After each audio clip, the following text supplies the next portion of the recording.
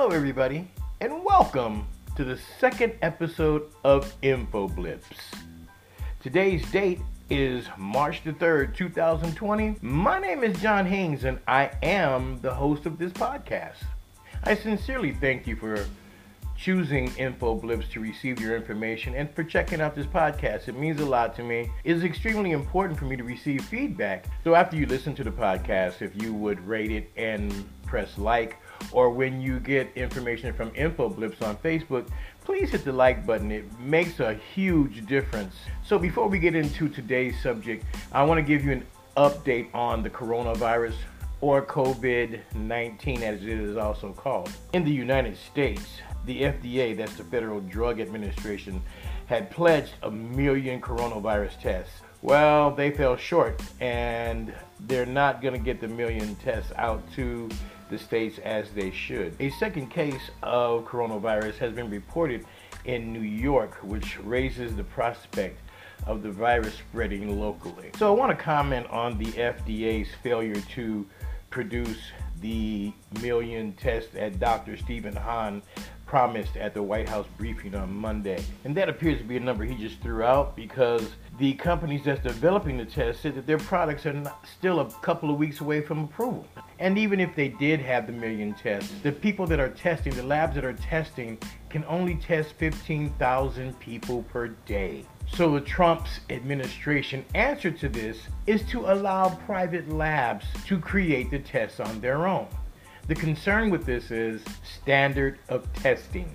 Each lab has their own standards and they do not rise to the CDC's level. The second concern is at what cost to the patient, and why are we charging patients anyway? We're told that if we think that we're ill or that we believe that we're ill, to go get tested. However, it's been reported that a patient came from a trip from Europe, got sick, and decided that he would go get tested. He went and got tested. Thank God he was negative. When he came home, he got a bill for $3,000 for the testing. This is insane. Nowhere else in the industrialized world are governments charging their citizens to be tested for the coronavirus, with the exception of the United States of America. Unfortunately, we in the United States are going to get a very rude wake-up call, and we will understand why we should never have had corrupt corporate capitalists in charge of our healthcare system. Nowhere else in the industrialized world are citizens charged for healthcare. Well, let me clarify that. You're charged in the taxes that you pay.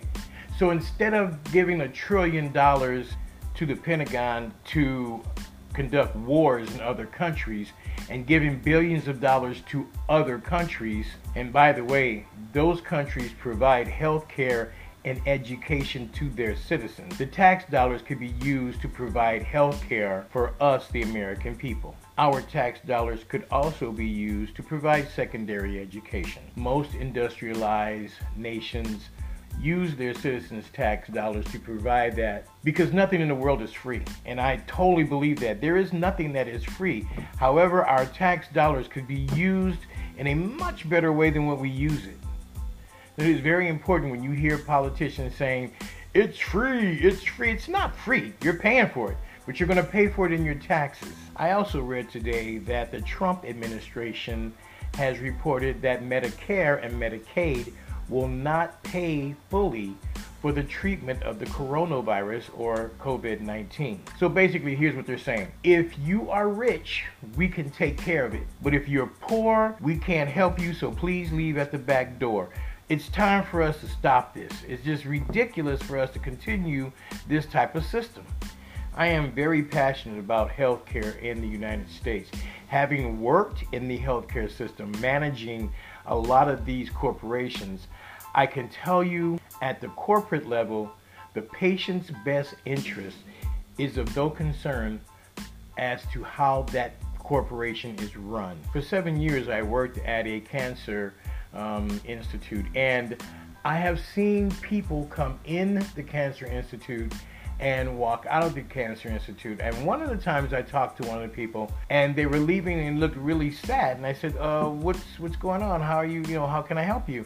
The elderly gentleman looked up at me with tears in his eyes and said, "We're going home to die." And I said, "What? But we have hope here. We have treatments here." His response to me was, "That may be true, young man, but we do not have the finances to pay for it." My response was, "Well, surely there must be a program or something that we can help you." The gentleman looked at me and said, "That is true. We have just been informed it's going to cost us $30,000 to start." That is a true story. The people walked away and it hit me like a ton of bricks, and I became very angry.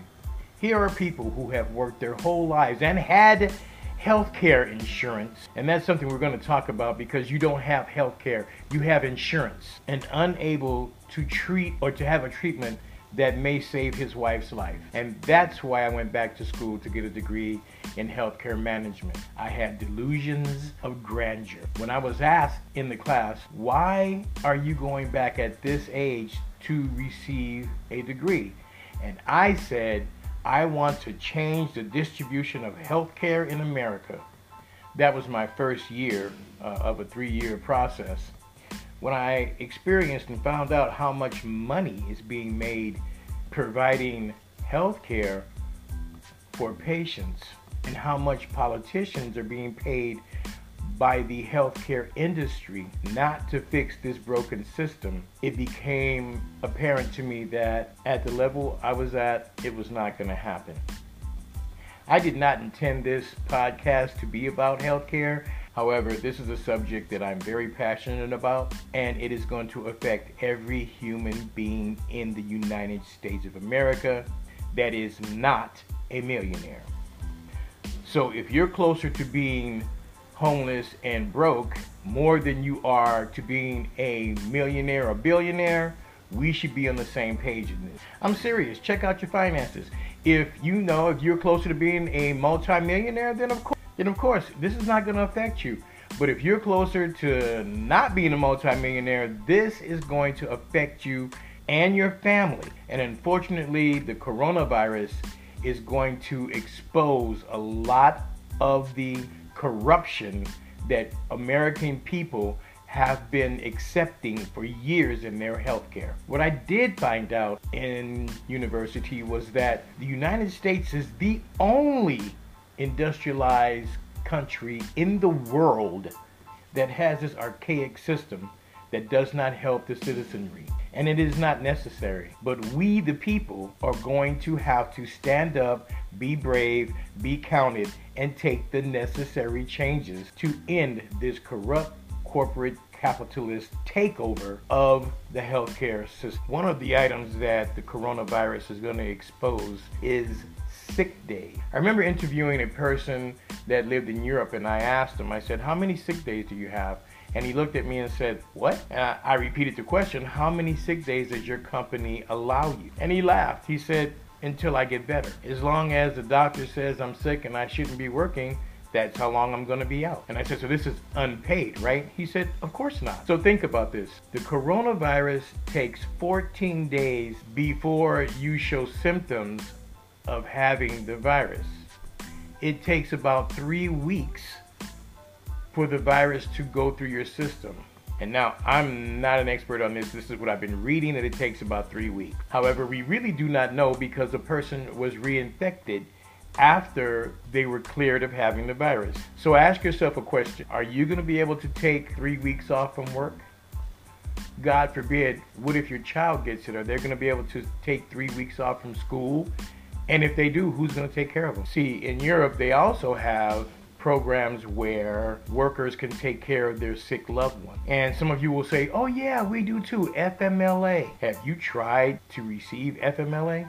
I have. It is a process that is strenuous, and they have to approve it. You don't just automatically receive it. First, your HR person has to check with your supervisor to find out whether you can be off that long. And then after that, you fill out 5 or 6 pages of paperwork, and the insurance company has to approve it. The second concern is going to be, how much is it going to cost me to receive medicine and care for being sick. This is extra added stress that other people in industrialized countries do not have to worry about. So allow me to break this down. In the United States, most people get around 6 days sick leave.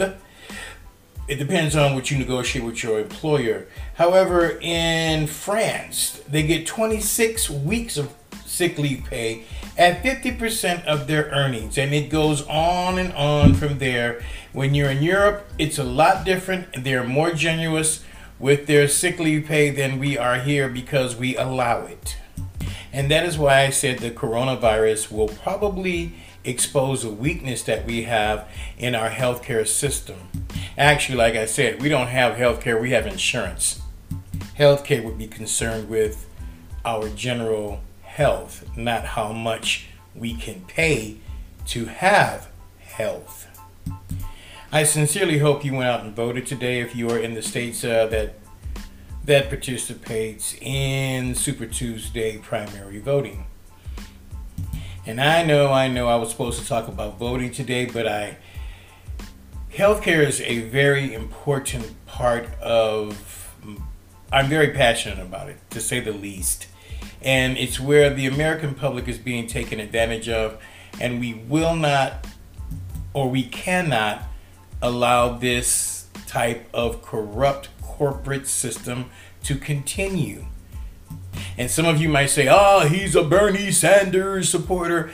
Full disclosure, I caucused for Bernie against Hillary Clinton because I didn't like Hillary, and I thought Bernie would be a lot better than Hillary, and I knew that he'd be a lot better than Donald Trump. And before you start making opinions or judgments, I'm not a Democrat or Republican, I'm an American. I vote for the people in the party that best represent what I think the country should be. But that's a story for another time. It's a very interesting story, I can tell you that. Well, that's it. That's all I have for today. Please like the podcast. Please like me on Facebook at InfoBlips. Please leave comments at Anchor podcast site. Thank you very much for listening. I sincerely appreciate it. Go out and make it a great day.